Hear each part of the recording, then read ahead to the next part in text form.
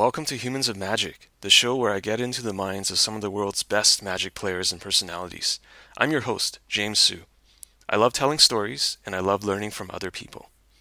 In this series, my guests and I talk about Magic the Gathering, but the game is just a starting point. It is 100% focused on the guests themselves. This is a place where I can highlight their passions, interests, and stories. You'll hear less talk about Magic-specific strategy and more talk about what my guests have learned over the years. I hope that you will enjoy these free-flowing conversations. So in today's episode, I talked to Caleb Durward. Caleb is an extremely prolific brewer, player, and original thinker when it comes to Magic the Gathering. Here's just a list of his most prolific decks over the years. In Legacy, Blue-Green Survival, Blue-Red Painter, Blue-Black Tesserator, Black-White Obliterator, and one of my personal favorites, Blue Zoo, where he used Jason Mind Sculptor along with Wild Mikado in one single deck. In Modern, he innovated the Splinter Twin deck, which is no longer around because it's too powerful for Modern. And in Standard, he's also had impact with brews involving Pure Steel Paladin and another one called Red Green Bees. So he's created an extreme amount of innovative brews and decks over the years. He's also producing content right now for Channel Fireball in terms of articles and streams. And so I was super excited to have Caleb on the show to talk about his experiences in life and in Magic. I hope you'll enjoy this conversation.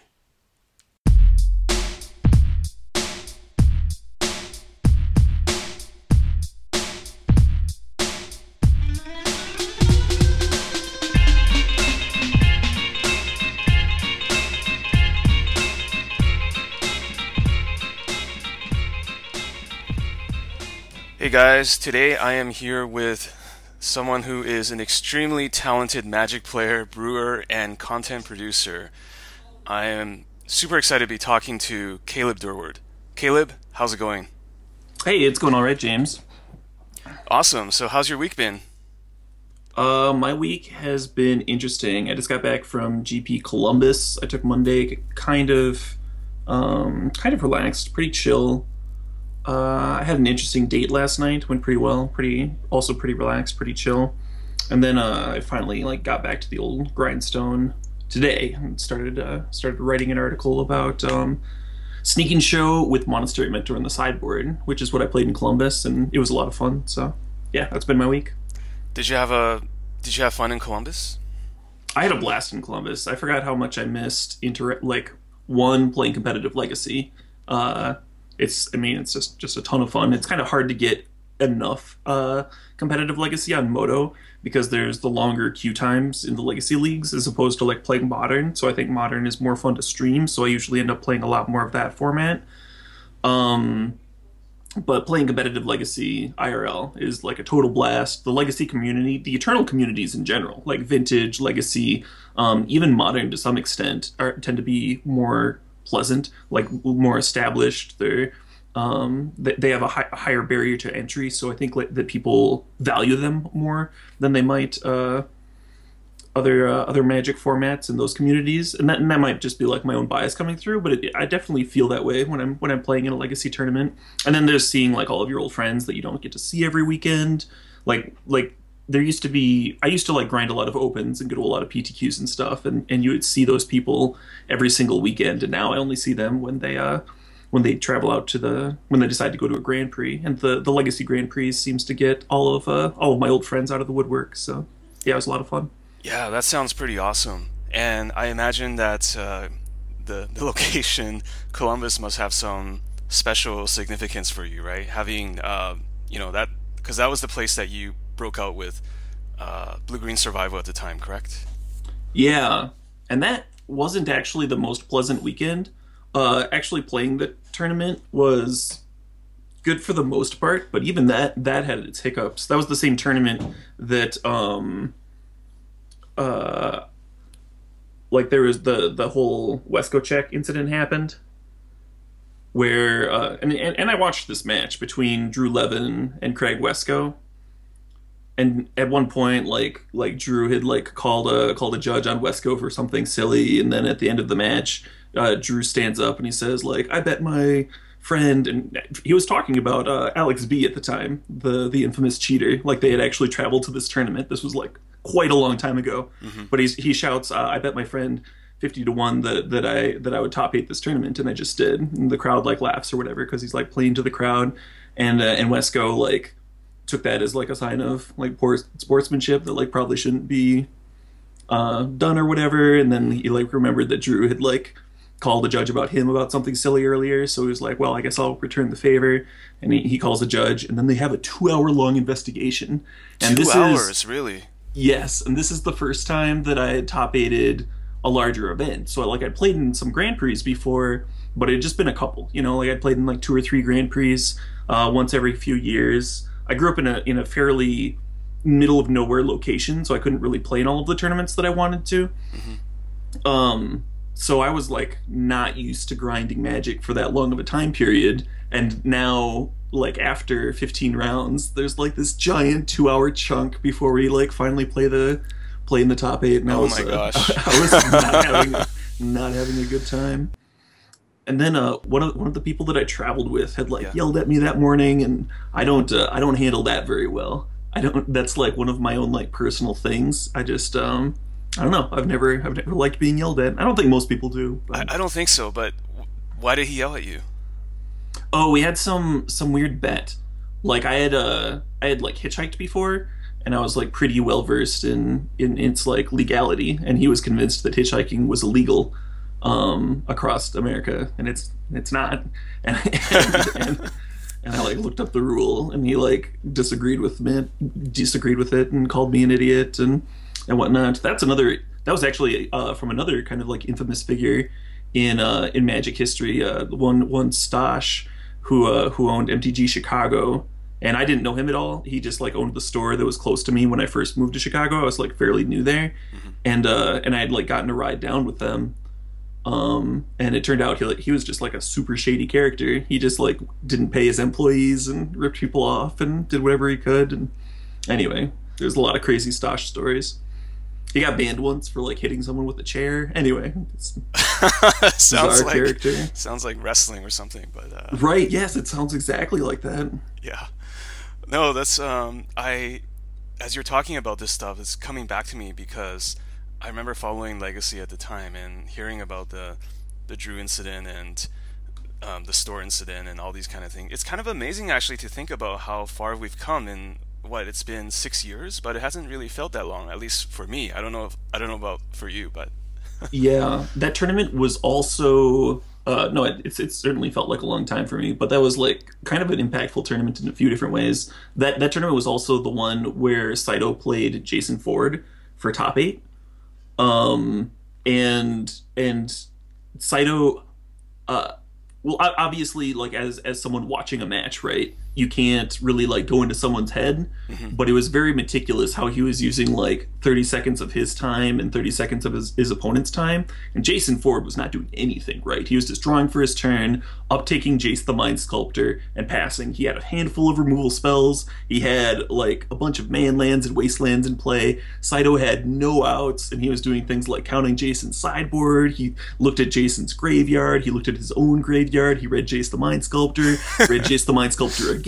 Yeah. He like every turn of the game, he made sure that it lasted more than 30 seconds, even though Jason wasn't doing anything. Like basically just uptick my Jace F6. And he managed to get the draw despite there being like 6 minutes left on the clock when they're like going into this board state of Jason like literally just upticking the Jace, and Jason didn't call for a judge to watch for slow play because there was a judge watching. There was a judge like falling asleep right in front of him, and every time it looked like Jason was going to talk to the judge and be like, "Hey, you should do something," Saito would key go into back that to normal the or body something. language, Yeah. and then like let the turn pass. And it was anyway. And so the uproar over that match, I think, is part of what got Saito banned for slow play in a different match later. Like I think like part of like the animosity over that injustice. And I can't speak to the actual match he got banned in. I mean, I would have loved to watch that. I can only speak to the Jason Ford match, which I watched. And But it sounds like, it sounds like oh, it was sorry. clear case of slow playing. I thought it was very clear at the time, and I wasn't. Yeah, yeah, and the other people watching thought it was pretty clear as well. But I mean, he also didn't get banned there, and he probably shouldn't get banned at a later point for something he wasn't like convicted of at the time. I don't know. That's all kind of like nebulous, right? That's a little bit nebulous Sure. morally. Yeah. I'm not a judge. I've never like claimed to be a judge or have a good idea about that. It's just an interesting story, I guess. So yeah, I mean that definitely sounds like a very historic GP in terms of all the things that had happened, right? Hmm. Yeah, yeah. So let's unwind a little bit. I wanted to get back to your beginning. Let me ask this: if you were just walking down the street and there's another Magic player and I saw you, I didn't know who you were. How would you introduce to the listener who you are and what you do? To a random Magic player, Yes. If let's say they did not know who you were, how would you I would. introduce yourself? I actually enjoy that. I try and there's a pre-release nearby where I live where nobody knows who I am, and it's great. I go to the midnight pre-release and I can just like sit down and play Magic, and that's I don't know. It's like kind of pleasant. There's like something pleasant about like just playing like anonymous Magic. You know, like Hmm. I don't get me wrong. Like I love it when people are like, "Hey, I love your articles. Like I love your stream." I especially like those people because people that watch the stream, I feel really know me. Like they know my taste in music. They know that I'm like human. I'm fallible. I like mess up sometimes. That sort of thing. That's like really pleasant. But it's also pleasant to just like go back to playing Magic. Like I don't know. I don't like brag about myself to random people on the street if that's the. Sure. Let me ask it another way. Okay, sure. Let's just say that you wanted to tell me about what you've done in Magic so far. Let's say that I didn't know that you did all these kind of things in the past couple years. What's the best way you would describe your Magic achievements?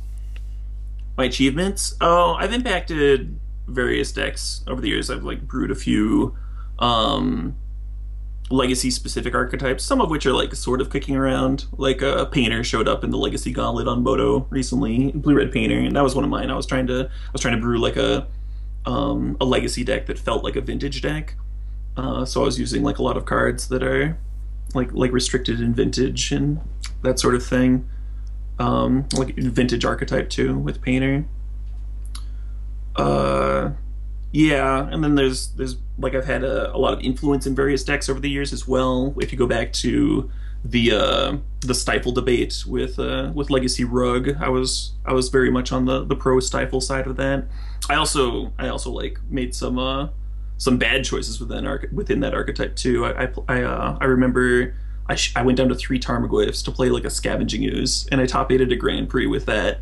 And for a while, everybody was like copying that. Like I would see Scavenging Oozes in my opponent's lists and stuff, and I was Right. just like, "Oh my god, what have I done?" Because the deck only had like three green sources, and Ooze was like okay, it was like good in the grindy games, Hmm. but it was just not good in that deck.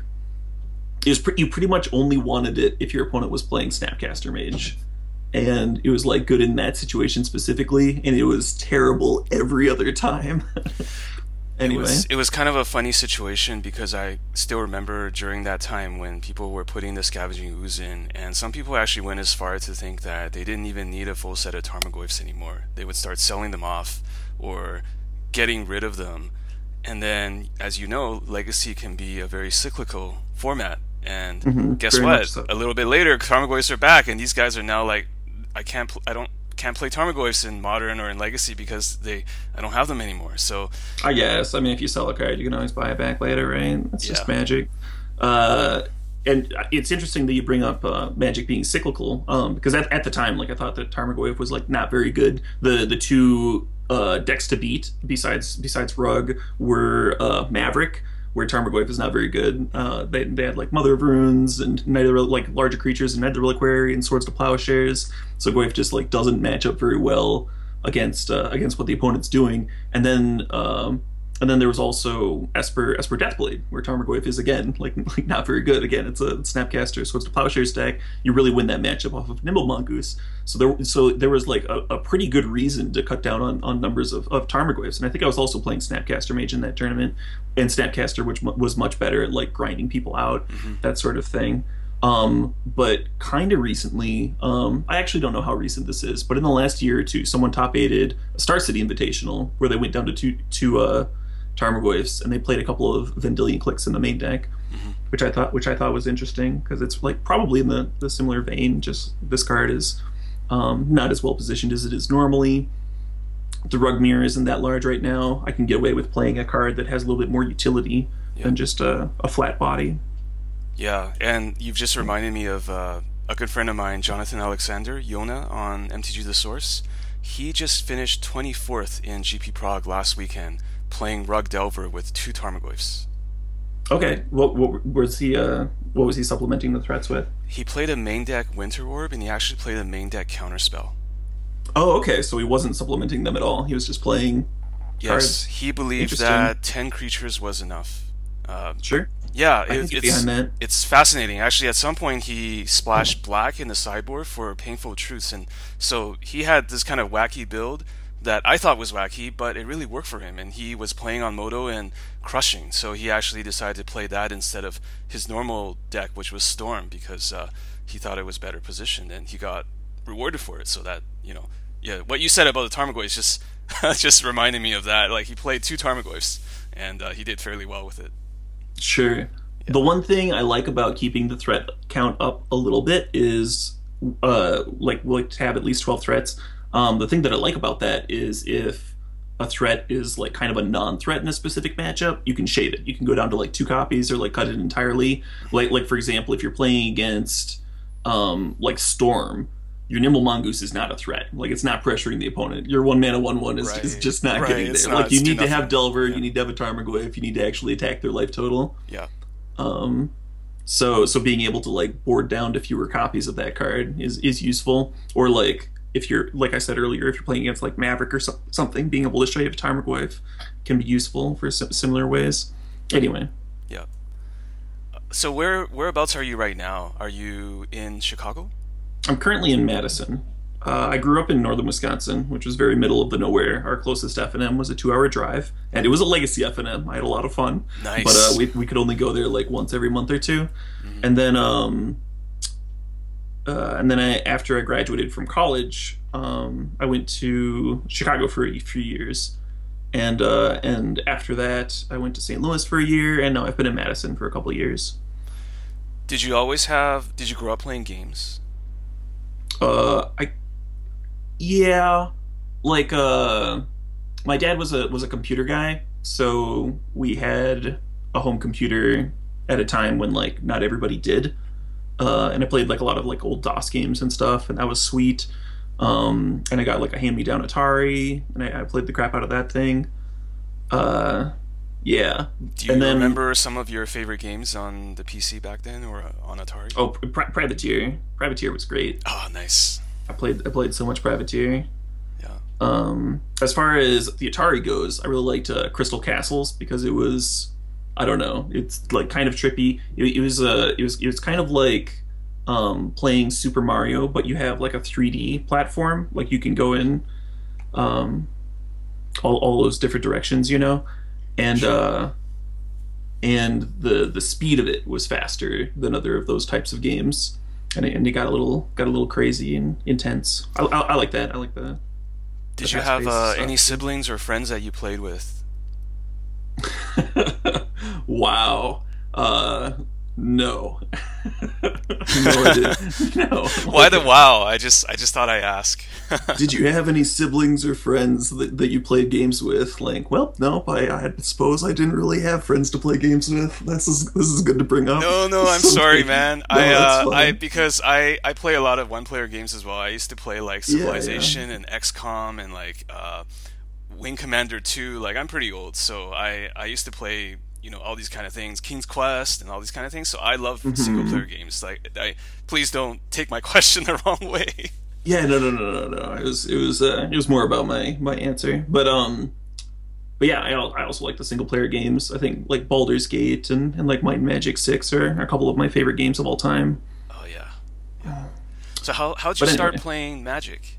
when I was in 10th grade, I saw some people playing it, and I wasn't really like friends with them, but I wanted to be friends with them. I was not a popular child growing up, so I don't know, but like I was into a lot of like fantasy novels at the time. Like I read a lot, Sure. and I like these cards had dragons on them, and people were like playing games, and it seemed like something that I could get into, and just like be accepted. And then I was, and that was awesome. And yeah, So you just started playing with the guys who were playing Magic, and you became just part of at school, the yeah, group. Okay. yeah, basically.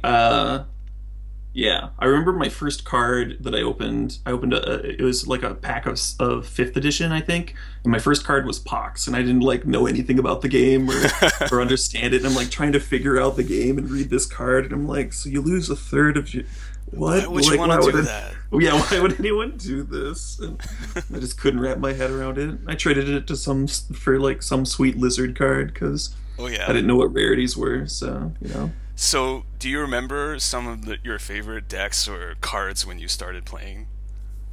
I think I really started to enjoy Magic. Um, like I always wanted to get better, right? Like when I started going to the local game store, and the older players would just destroy me.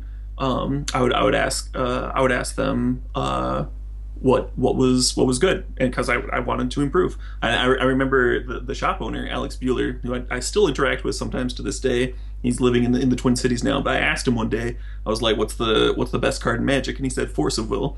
And I asked him what the best deck in Magic was, and he said Tricks, like the Illusions Donate. And I didn't know like how to look up like a deck list or anything like that. Yeah. So I just like went online, and I used my lawn mowing money from like mowing lawns, and I like ordered a set of Force of Wills for like $20 a piece or something, and a set of like Illusions and Donates. And I just like put them in a deck with like the random garbage that I already had. Yeah. So, Like a I was lizard or like, something, right? what? Like a lizard.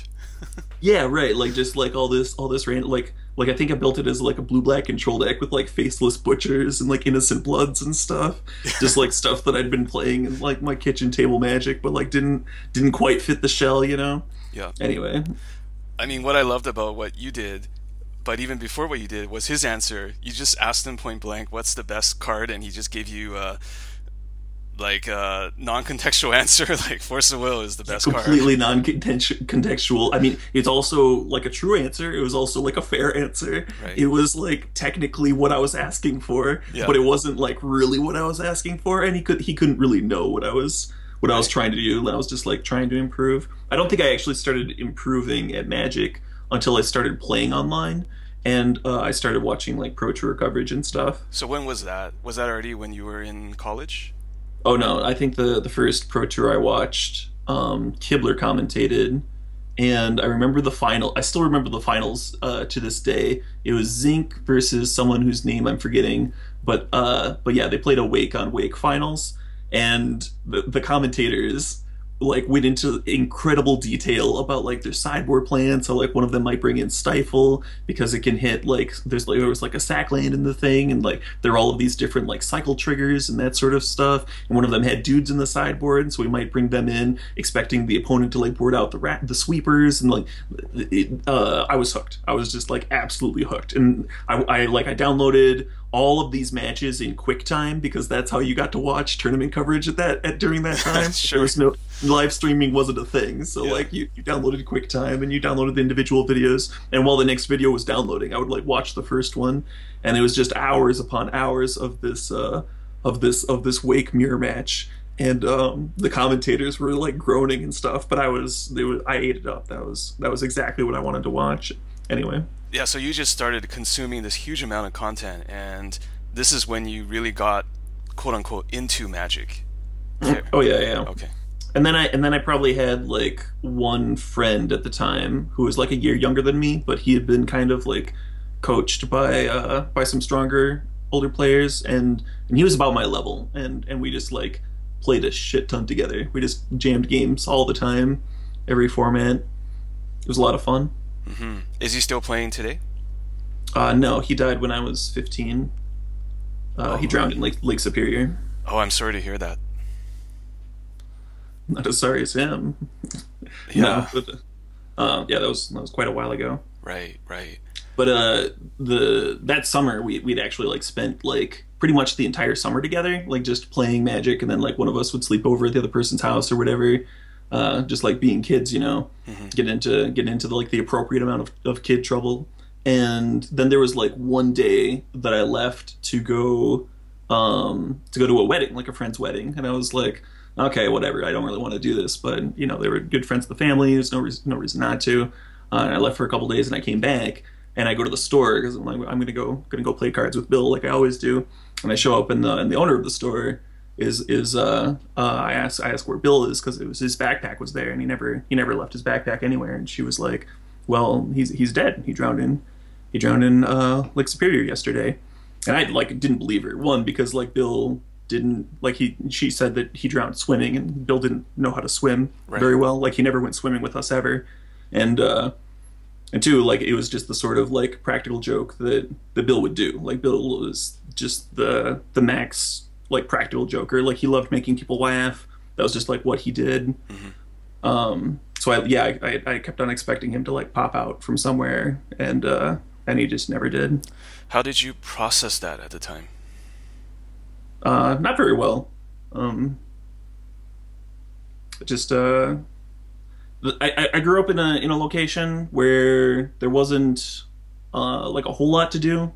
That was healthy or whatever. So um, like a lot of my friends started drinking at an age where it was like probably not appropriate for them to do so. Sure. And so I did a bit of that or whatever. Like there's a few months where I just like don't remember a ton. Um, Definitely wasn't like a healthy way to cope. It was more like pushing it off towards a later date. Hmm. Um, Did you yeah, continue playing the game when after that happened? yeah, of course. No, no, that's when I quit Magic and I never returned. Oh, I don't mean it in a. What I meant was because you have been playing, grinding with your friend all this time, and now Uh-huh. he's no longer around. It makes me kind of wonder. I can't put words in your mouth because I had not gone through a situation like that. But I wonder if that made you step away from Magic for a little bit because of the association. Uh, not really. I'd already started playing on like Magic Online. I think that was during the time of O Gaming as opposed to Magic League. But I was like I didn't have the money to buy into Moto or whatever. So that's what I played. And I mean it's not like I had much else to do. So I'm sure that I still played Magic during that. So, had you already played your first tournament by then, or when did you actually play in your first sanctioned What do match? you? Oh, my first sanctioned match. Yeah. Well, uh, yes, we had definitely played. We played in a few random JSSs, um, which were interesting. I remember the second JSS I went to. I just got like super savagely cheated by this kid, and I had no clue what to do about it. Oh no. I had no idea. I was like 13 or 14 or something, Yeah. and this kid like plane cycled an Eternal Dragon, and he went through his deck, and he got a card, and he just like put it face down in his hand. He didn't reveal the planes, and I'm like, you have to reveal your planes. And he's like, oh right, sorry, and he picks up the other side of his hand and pulls a random planes out to show it to me. And he'd been sitting there for like multiple turns, just getting beaten down by my creatures to like almost the point of death. And now this turn, he like miraculously had a Chroma's Vengeance to blow up my board. And it was very clear what had gone on. Right. Anyway, So okay, so you started playing in these tournaments at quite a young age, but at what point did you not as young as some, not as young not as as young some as for some, sure. right, sure. Yeah, if I had kids, and I was playing Magic with them, I would get them started as soon as possible.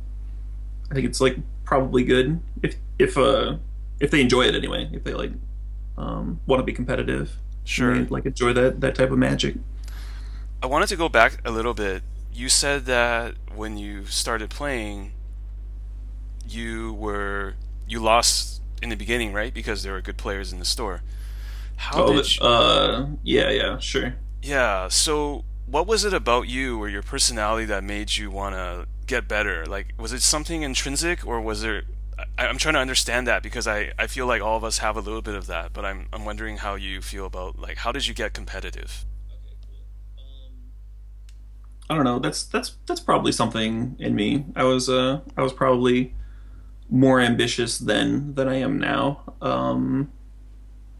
But I don't know. I've like always kind of enjoyed improving at stuff. It's like fun, right?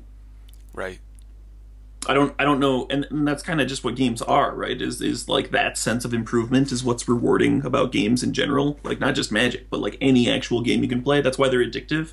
Every time you feel every time you use the bit of knowledge to defeat an opponent or like beat an end boss or something, and you can suddenly do something that you couldn't when you first started playing the game. Like that's satisfying. Yeah, absolutely. Okay. And was there a moment that you seriously was there a moment that you seriously committed to Magic as a competitive player or brewer or whatnot? Um, I don't know about that. Uh, it's more just like a game that I really enjoyed playing. I don't know if like commit is the right word. It's like asking someone like, "Hey, when did you commit to like reading lots of books?" It's like, well, I don't know, man. I just like reading. I just anyway. Because you've always been Uh, doing this, right? You've been playing the game for a long time. quite I guess like not by some people's standards, but probably by the average Magic player standards for sure. I uh yeah. Yeah, I don't think there was ever a point where I was like, oh, all right, I'm gonna buckle down on this Magic thing here. Like it was never like Yeah, I that. wasn't sure about this Magic game, but I'm gonna make a go for it. I'm gonna run for office here. Yeah, no. Let me put it another way. Was there a particular point where you felt like I made it, or I've leveled up? I'm better than the average player, or you've done something either results wise or mental approach wise that made you think, okay, I'm sort of a halfway decent to above average player. Oh, I think most good players have a pretty good estimation of how good they are just because of their win rates, right? Like it's Sure. hard to ignore your win rates. You can try, it's going to be like a frustrating experience. You're going to like think that you're better than you are or whatever, but you can't realistically ignore your win rates if you're like actively trying to get better, right? Sure. So when was that for you? It was probably like a couple of years before I moved to Chicago, like when I was still probably when I was still in college. Like I had an idea that I was like pretty good, but didn't really have the real life like tournaments to actually prove it to anybody, and I was busy with college. So anyway, So what was it like playing in the Chicago area once you the started playing Chicago again? area was very good for grinding. There's a lot of very competitive local stores, a lot of awesome stores, Hot Sauce Games, MTG Card Market. I know the owners, and they're just fantastic people, and they're throwing these cash tournaments every week or so, and they're trying not to like compete with each other.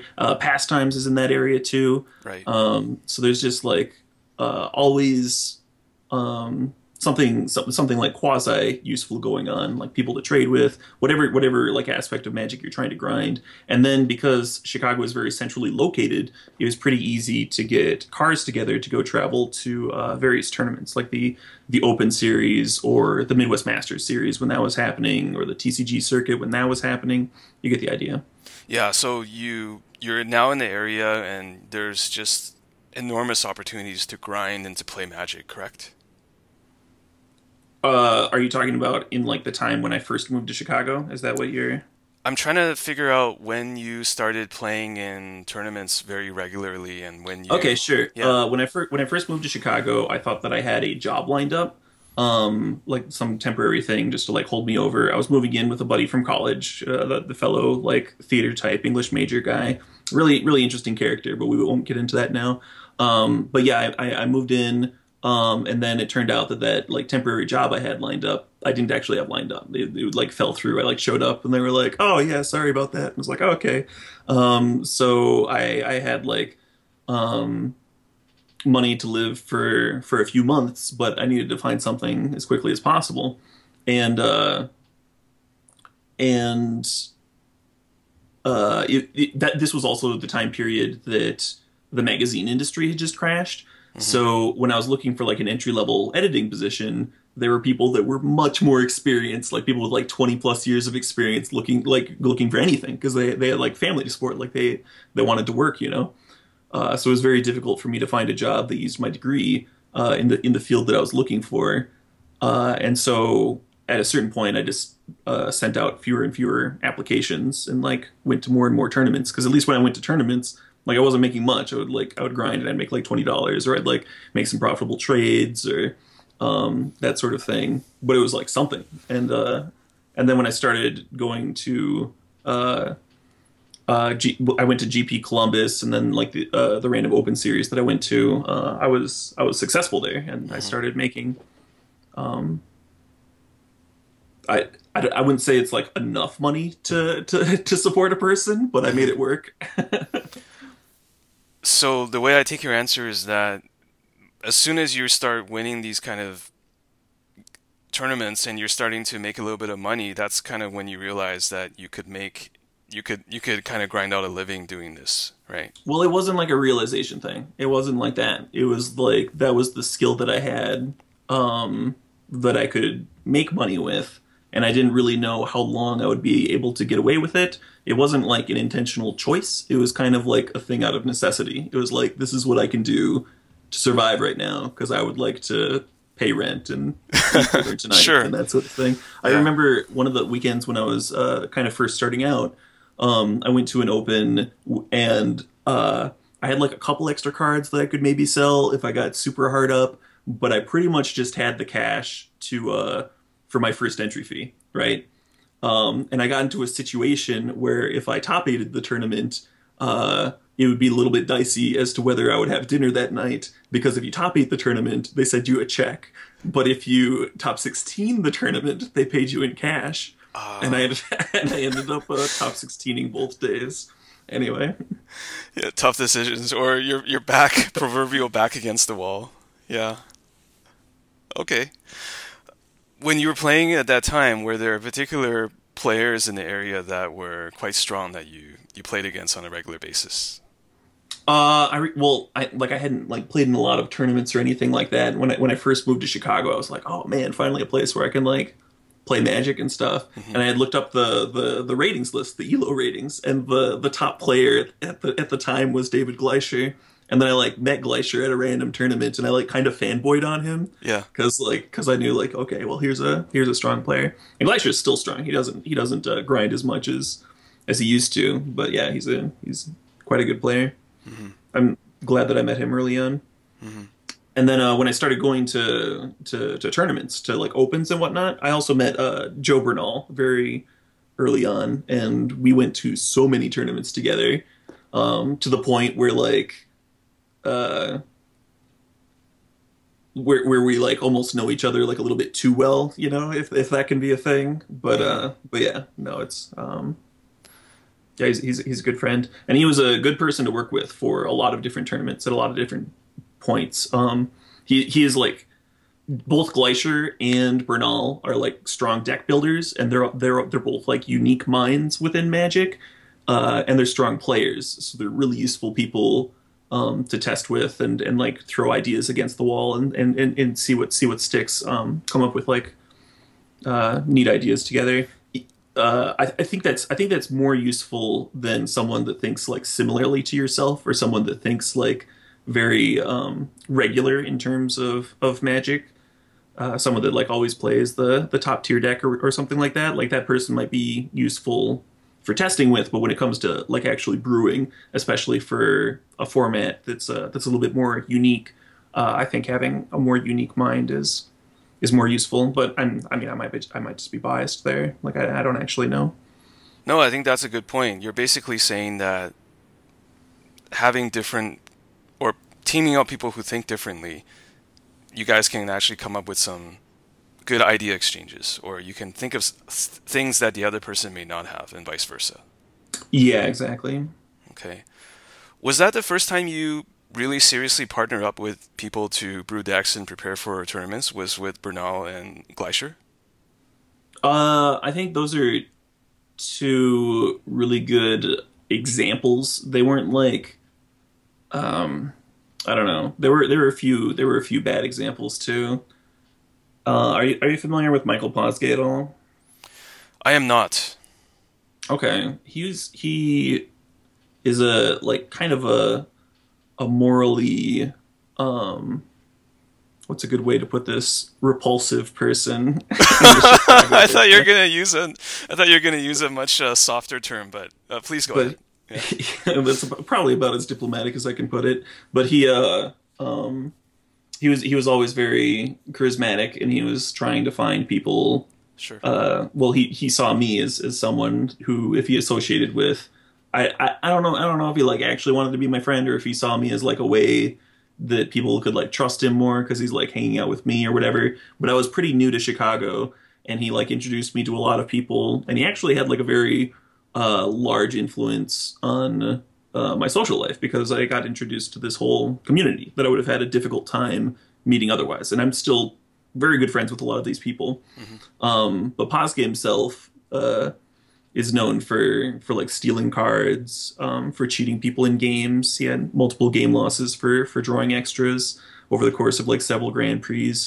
At one point, he got banned for tournament fraud, because like he was trying to pressure his opponent into like conceding to him for cash or something weird. Oh And no. at the time, we joked that it was like Al Capone getting busted for tax evasion, because here's this guy who's like peeling extras every tournament and Yeah. scumming little kids and whatnot. I didn't realize, like I'd heard people talk badly about him. I think Sam Black was the person who most clearly like warned me about Posgay, and he didn't have any like concrete examples, so it was difficult for me to really believe him. But he just said something along the lines of, Posgay is not a good person, and that's all about all that he could tell me, and that's about all I had to go with. So I didn't like really take that to heart. And then when we were playing in round one of a PTQ, he like slowed down the game, which is something that he would do a lot. And then it was looking that if I got to untap, I would win the game. Hmm. And he sorcery sped lightning bolted me, and I was like, well, that's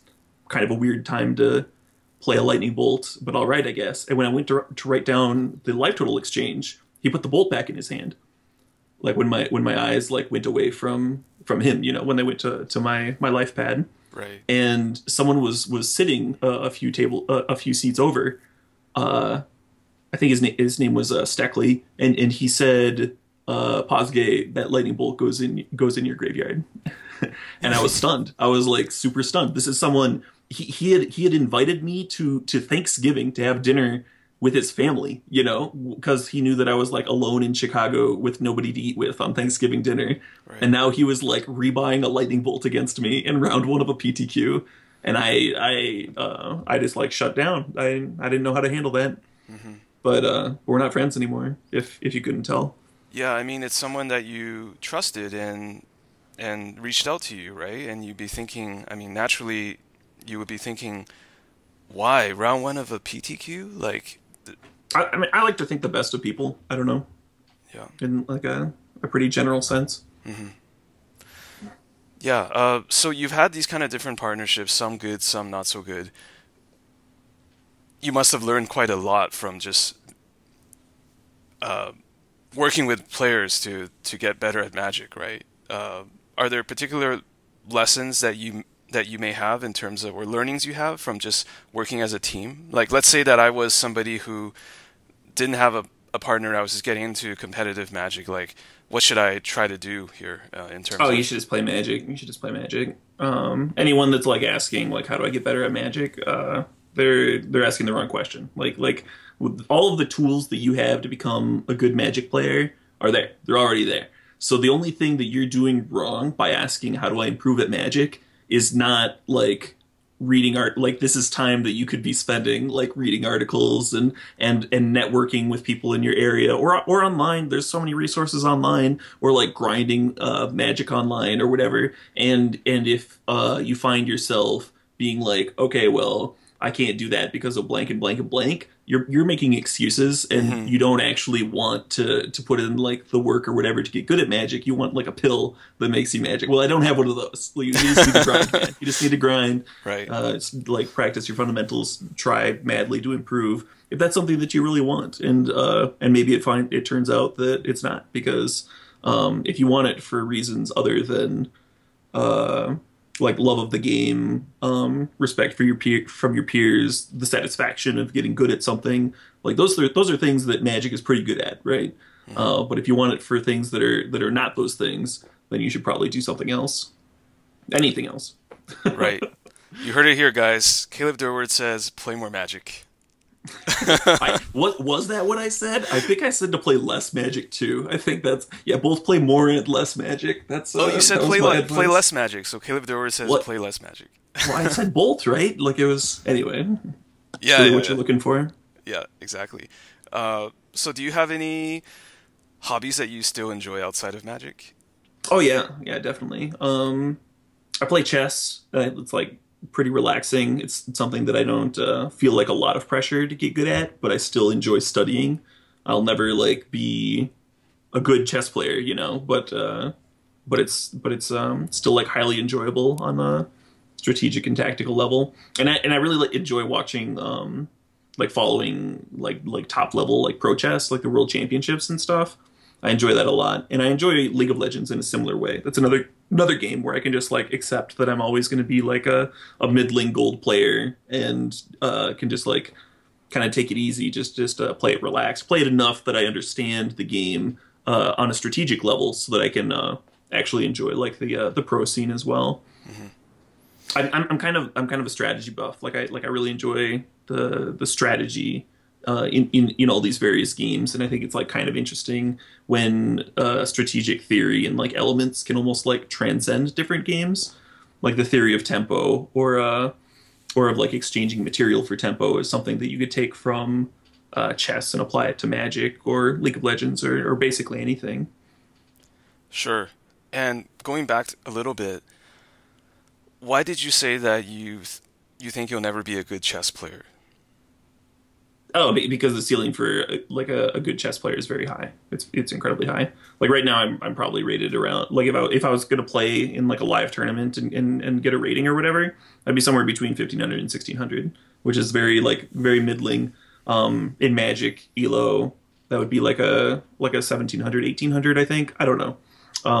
Well, I guess it's like kind of useless to even list off Magic Elos now, because Magic hasn't used Elo for a while. But like just kind of middling, right? And the amount of dedication and time it takes to become like a good chess player, like a grandmaster or something, is just something that I'm never gonna have, and I'm perfectly okay with that. Uh, it takes a lot. It takes quite a bit, and most people start very early, and I did not start very early.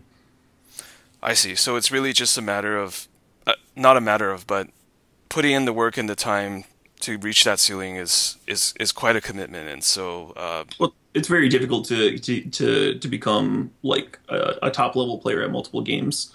Kibler did something similar with Hearthstone. Kibler managed it with Hearthstone, but Hearthstone is also like a very similar game to Magic, right? So he can use a lot of the principles that he's really good at in Magic and just apply them to this new game. And he was very successful doing that. And there's a few other Magic players that have done that. mhm. Some people have done it with poker. It's like less straight of a conversion with poker, but I mean, if you can do math, if you can calculate, if you can bluff occasionally, if you can do basic game theory, like you're gonna probably do okay at poker. So that's why a lot of Magic players have done well there. But chess is a game where you actually have to memorize quite a bit of theory if you're going to do well. And like love it or hate it, that's like just what that game is. Hmm. There's still matchups in chess. There's still variance in chess, but but a lot of it gets buried under the sheer amount of time that you need to be competitive. Sure. What about for League of Legends? You also said that you you know enough about the game to understand the strategies and to enjoy the pro scene. Is that also a game where you just need to practice a lot to get to the levels that the really competitive players are? Kind of. I mean, I'm also pushing too old for a League of Legends player. Similar to chess, like 28 is like kind of old to get into either of those games.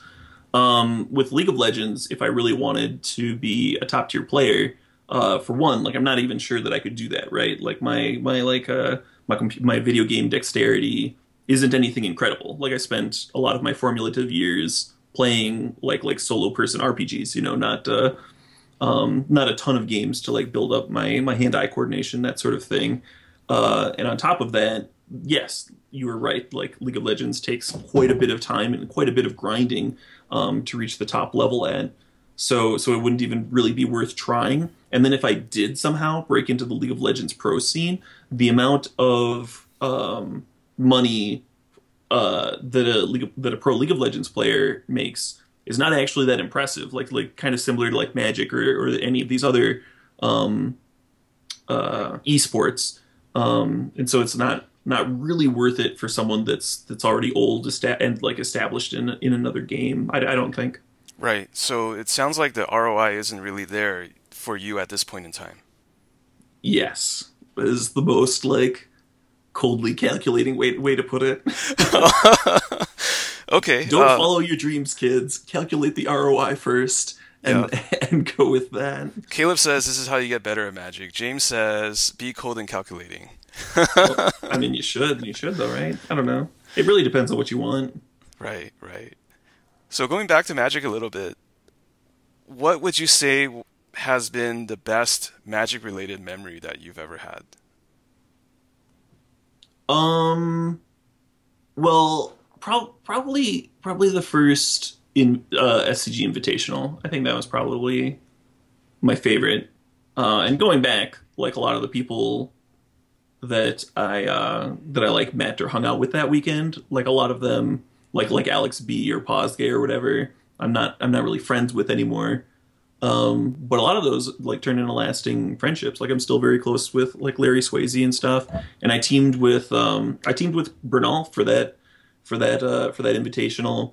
And basically, it was really rewarding for me as a competitive player because like we showed up at the house. We had like we had like I was living with Matt Landstrom at the time, and we had a bunch of people come over who were also like traveling to this thing, and we all like sat down to test, and basically everybody we were I was like, all right, so I've got this like red black vampires deck, and I kind of like it.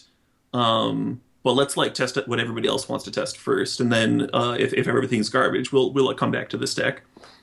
And everyone just like looks around and nobody had anything. So we started with the red black vampires deck, and Sure. I basically taught like a room full of grinders how to play this deck. And then we went and we crushed. We like crushed this tournament. Um, we had like 6 out of 7 people like cash or something like that. And it was yeah, pretty rewarding on that. So there was the professional. It was like rewarding in a professional sense, and then it was also like a sense of community. It was the first time that I actually felt like I was part of of a community. Like I'd had like friends playing Magic and stuff before, but it was the first time I'd felt like I was part of something, like a part of something that was like a little bit larger than myself. Sure. And it must have felt great that they all used your deck and to such great results, right? Yeah, I guess. Okay. Okay, yeah. What year was that? The first SCG Invitational. I think it was early 2011. Oh, Okay. wait, maybe that was late 2010. That might have been late 2010. It was one of the first articles I wrote for Channel Fireball. Was a tournament report, and that I that tournament report actually wasn't that bad. It definitely like I went back and I reread it a few years ago, and I definitely could have um, used a rewrite. There are like things that I would have changed about it now, but I was definitely more passionate about writing and like spinning a story back then, like telling a tale. Sure, it was the old school classic dojo tournament report, right? Where you pour your heart and soul into it and it's really having some kind of storyline. Yeah. Yeah, there was definitely a storyline. Well, at the on my way to the tournament, like everybody else had already like filled up all their cars and stuff, and so I was kind of the odd duck. So I actually took a train, and on the way there, the train actually hit a kid on the railroad tracks, and everybody in my car was furious because they thought that they were going to be like late for whatever like bullshit appointment that they were trying to get to on this train. And so Yeah. there was this like extreme amount of negativity, Uh-huh. and I just like had to get out. So I left and I went to the dining car, and I went down to the basement, and the people that actually worked there, that worked on the train, were just like seriously bummed out and like somber. And they were like, "Hey man, yeah, do you want a soda? Like we've got some like stuff out if anyone wants anything. Like it's not a big deal." And I talked with them for a bit, and apparently during the holidays, like around Christmas time, people get really depressed, and they like use trains as a way of committing suicide and whatnot. Hmm. I don't know. I guess it gave me a little bit of perspective going into the weekend. Maybe like appreciate um, what I had. I didn't have much. I was Hmm. like living in a Magic player's basement, like grinding tournaments and stuff. But Hmm. yeah, perspective's good. Yeah, absolutely, man. That's I gotta go back and check out that article. I might have read Yeah, it, I but like kind of like weaved it into the tournament report and tried to like use that um, was for that perspective. how that was 2011, 2011. How long had you been so when did you start producing content in terms of articles? Oh, well, I had, well, if you want to go back far enough, when I was in high school, my buddy Bill wrote an article for a site, and I was like, oh, should I do that? And he was like, I don't know, do what you want, man, whatever. And so so because Bill did it, like I decided I would try my hand at it, and I like wrote a few articles. I wrote some for like Lawns and for Brainburst and stuff, and they weren't actually terribly written for the time period, which is why they got published.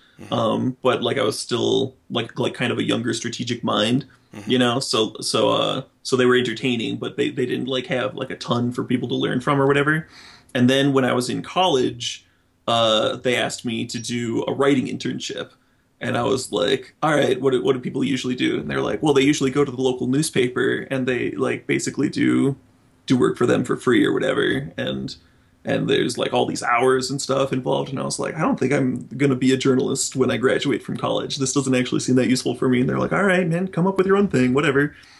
Not in those words, Sure. but I was like, all right, well, and so then I pitched the idea of doing magic articles, and they were like, sure, like if you think that might be something that you do, and I was like, oh yeah, that's totally something that I'll do when I grow up.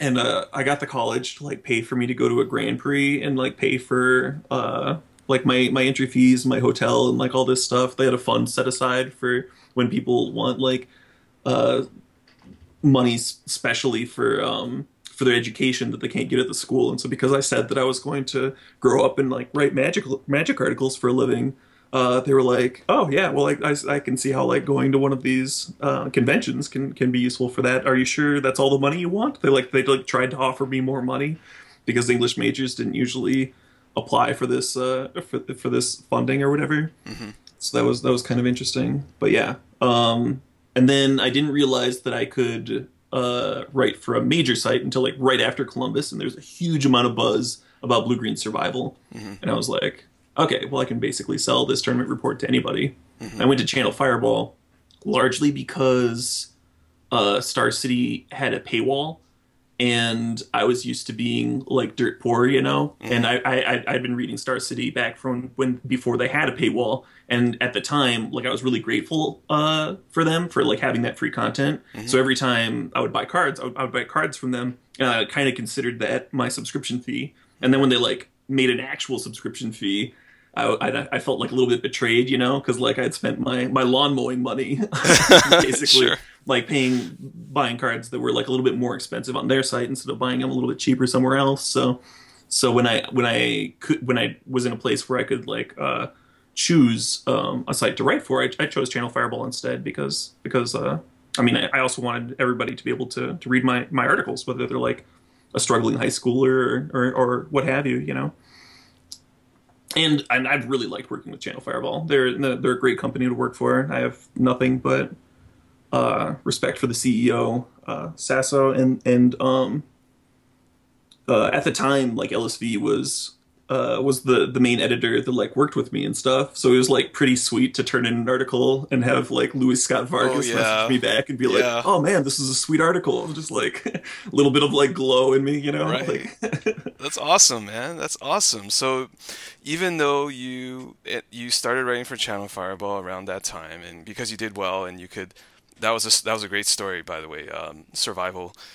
But it sounds like you had worked your way up to that point because you had had experience writing articles. It wasn't like, oh, this is now my first article, and I have to crank one out now. What do I do? yeah, it was like weirdly something that I had worked myself up to. I never thought that I would be doing exactly that, right? Hmm. Um, just because most people that uh, get paid enough for magic content are people that have finishes. But then here, like weirdly enough, my dedication paid off, and I got a top finish with like an original deck. And I used that as a way like leverage to like get my foot in the scene. Anyway. No, that's awesome, man, and I'm super excited to hear this story from you. And it's great. I mean, sometimes things just fall into the right place, and but you have to put yourself in a position to do that. Like you have to play Magic well, you have to brew an awesome deck, and uh, you also had to have that writing experience. So, uh, if I may ask, what's your favorite article? Like, what's your number one article that you've written? Because you've done a lot, so I'm curious about Yeah, this. that's a good question. I guess I don't really pick favorites. It's kind of like a parent trying to pick Yeah, they're all your their babies, favorite right? between a litter of very equally ugly babies, and none of them are cuter, so you can't pick a favorite. Sure. You put in the time and effort to not screw them up too badly, but however they turn out, they turn out.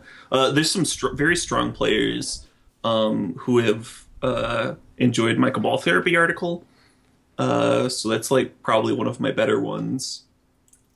Um, partly because like I like played that card a lot, and so I like it very much like trying to show people how to cast it effectively, Hmm. and I think people appreciated that.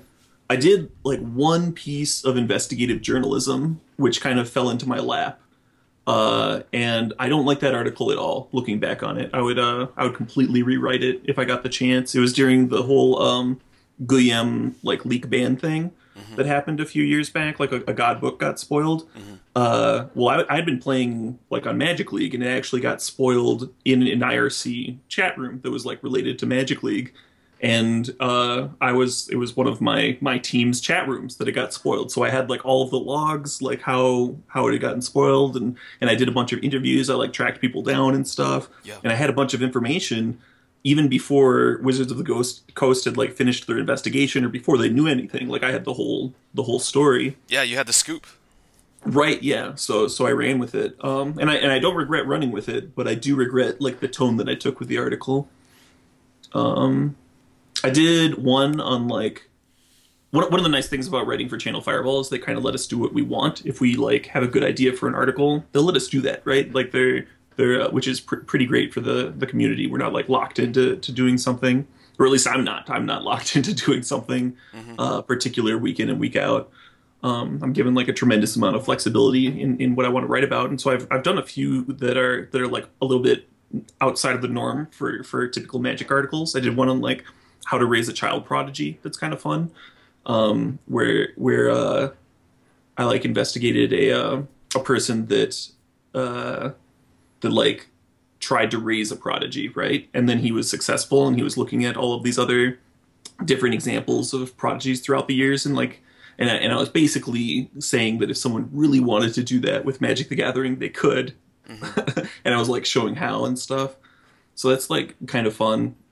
And I did another one on like stress testing about um, how scientifically people have different abilities to cope with stress based on their brain chemistry, right? And I Hmm. looked at a few different studies, and I even looked at a study at how they were stress testing rats about how they like found the amount of stress for a rat to be like a lethal dose, and they found that if they got rats up like close to that amount of stress and then they backed off, they would actually like train the rats to handle stress better. Hmm. And so I actually think that like regardless of your brain chemistry, if you don't like test well, if you don't play in tournaments very well, I think if you practice it, I think if you test it out, you will become better. And it might be like too slow or gradual to notice like immediate effects or anything like that. But something that I recommend to people that have lots of time to play Magic and they're like generally pretty good, but they don't tournament very well. Something that I recommend is like grinding, like join Moto tournaments late at night when you would normally go to bed and like play when you're exhausted, and then you'll play Grand Prix better because you'll be used to that experience, you know. Anyway, Very interesting. So put yourself in more stressful or situations that you're not normally used to. yeah, and and various sports they do similar things as well. Anyway, Okay. And what have you learned over the years from writing articles and receiving feedback from your readers? I don't know if like learned over the years is the right way to put it. But I've definitely developed as like as a writer and through feedback and stuff. In general, most of the community around Channel Fireball and Twitch and everything are very positive. I've got some of the best fans in the world. People that are just like they like what I do. I've been around a lot. Like I've got like an established fan base. People know what I'm spitting out every week. They tune in for that, you know. They know what they're getting with Caleb D. So that's actually like pretty pleasant. I've learned a little bit about how to deal with hecklers when they come up, and some of that is with how like comedians handle hecklers. And I think one thing like I was never really sure, right? Because it's like it's good to be to nice to people too, and it's Hmm. like difficult to figure out like how assertive you should be when you're dealing with that sort of person, with that sort of like internet troll or whatever. But I remember talking to PV about an article about a writer who no longer writes for Channel Fireball, um, and PV just made the comment of like, well, yeah, well he never defended himself, and when you do that, it doesn't like satisfy the person that's attacking you, right? Like they keep on attacking you, and then other people, I don't know if it's like a crowd thing, but they like start to think that it's like Yeah, it can be a part of dogpile. that. Yeah. Right, yeah, and they like latch onto it. So Hmm. if someone starts being toxic, you have to like kind of put them down to use a dog pile reference. Hmm. um, anyway, Okay. so there's that, and then there's also, I mean, just writing article, just being a figure on the internet, like gives you thicker skin than an average person.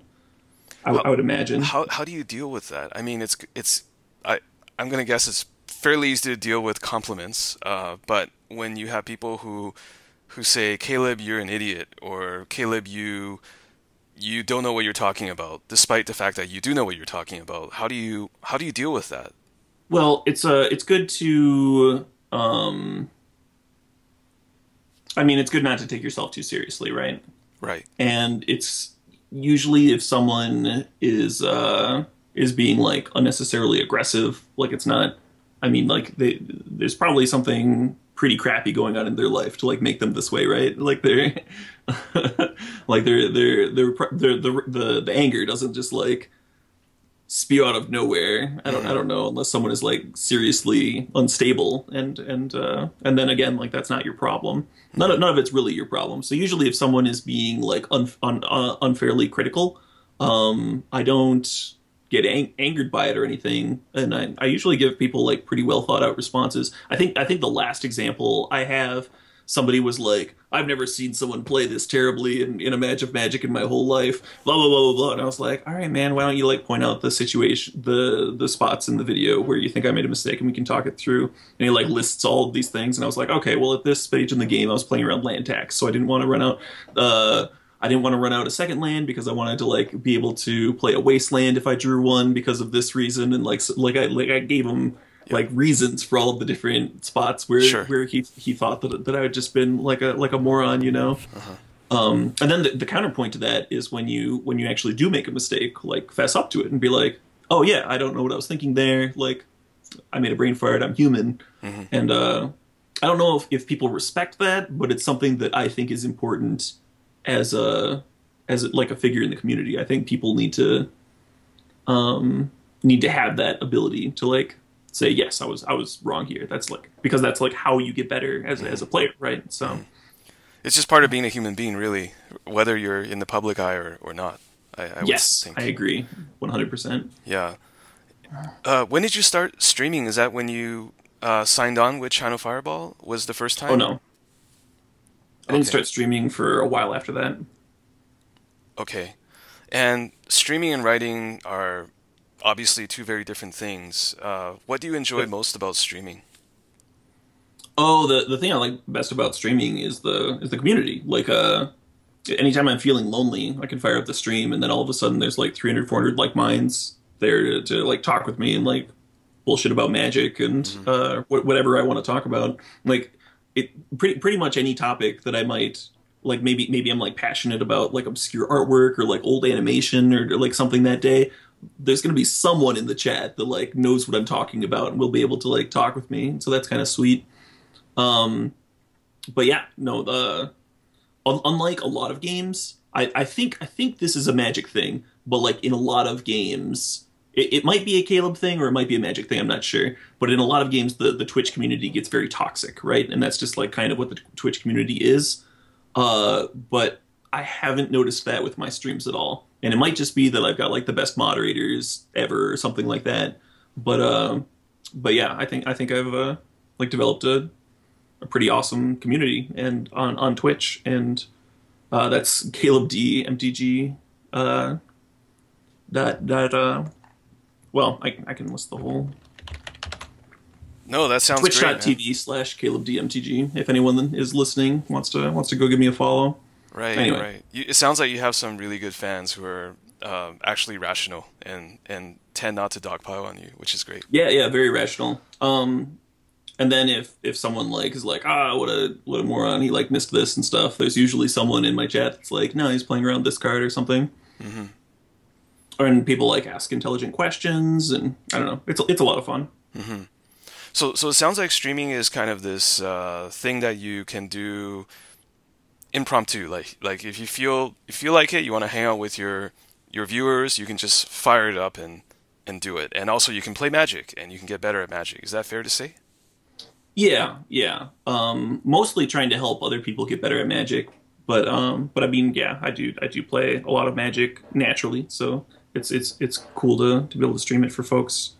Okay. Um, So shifting gears slightly, do you have any mentor figures in the game who have helped you improve and in terms of gameplay and maybe also in terms of outlook? uh, no, not really. Next question. No, I like the honesty.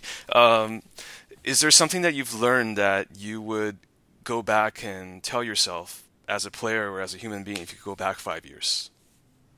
Um, no, he can. Past Caleb can pay the iron price. Okay. Uh, do you have any daily or weekly rituals when it comes to Magic?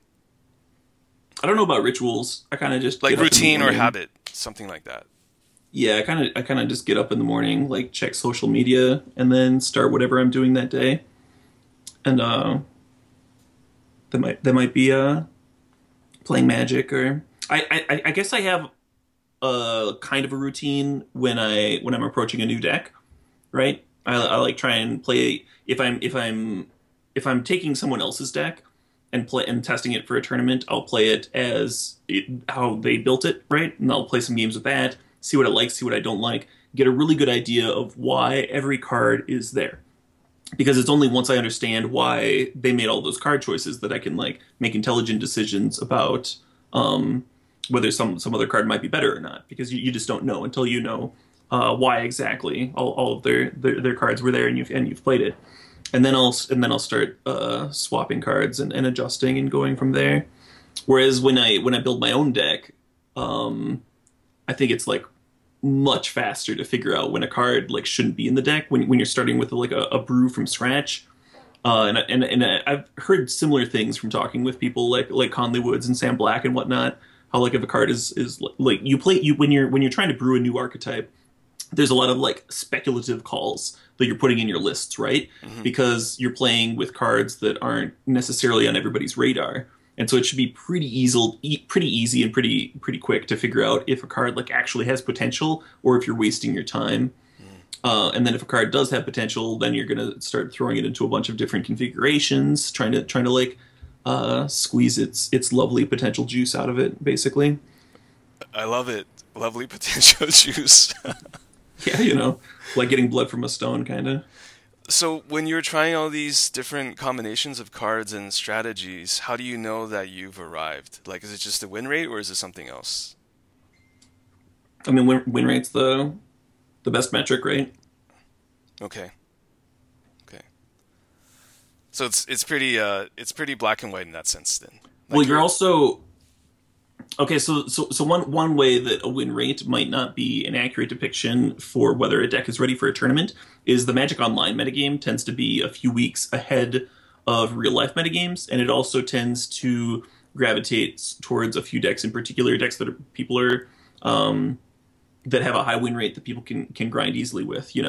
So sometimes you can have a deck and you can know its matchups perfectly well, know it's like the absolute best pick for a real life tournament, and not have the exact win rate that you want on Moto. But that's pretty obscure.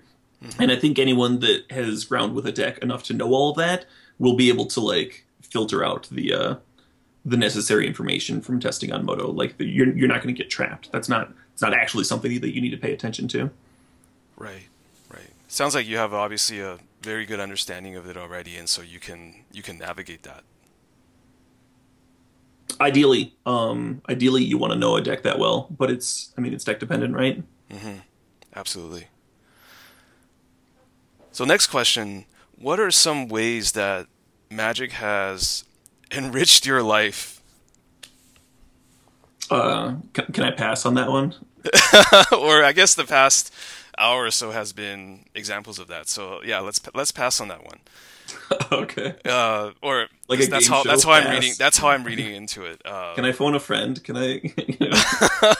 Do not collect I'll 200. take the 50-50. Yeah, yeah, yeah. Next one. Do you have any Magic related goals for the next 3 to 5 years? Kind of long term Magic goals. related goals. Well, when I fell off the Pro Tour, my goal was to like get back on it again, and then I did that kind of recently. I like top 4 in RPTQ, and I went and I played, and the most recent 2 Pro Tours that I played in, Madrid pretty recently, and then one in California, with like a year or two in between them.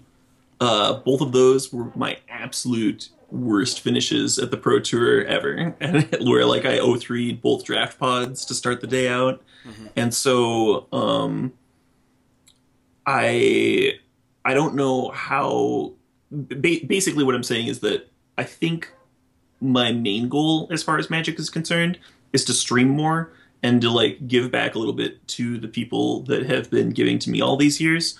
Like give back a little bit to the community and try and be a better streamer. Do some 24-hour streams, that sort of thing, as opposed to something like getting back on the Pro Tour.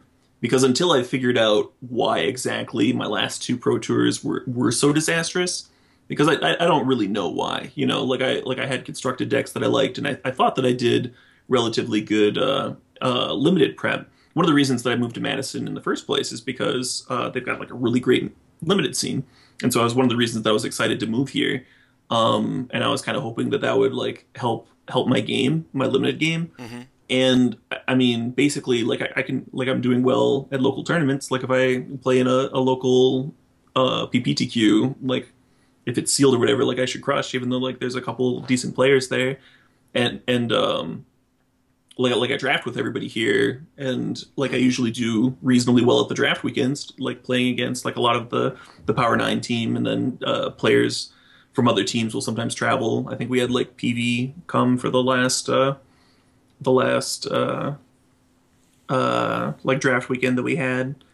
And I usually do pretty well in those, but then yeah, I haven't been performing at the pro tour level.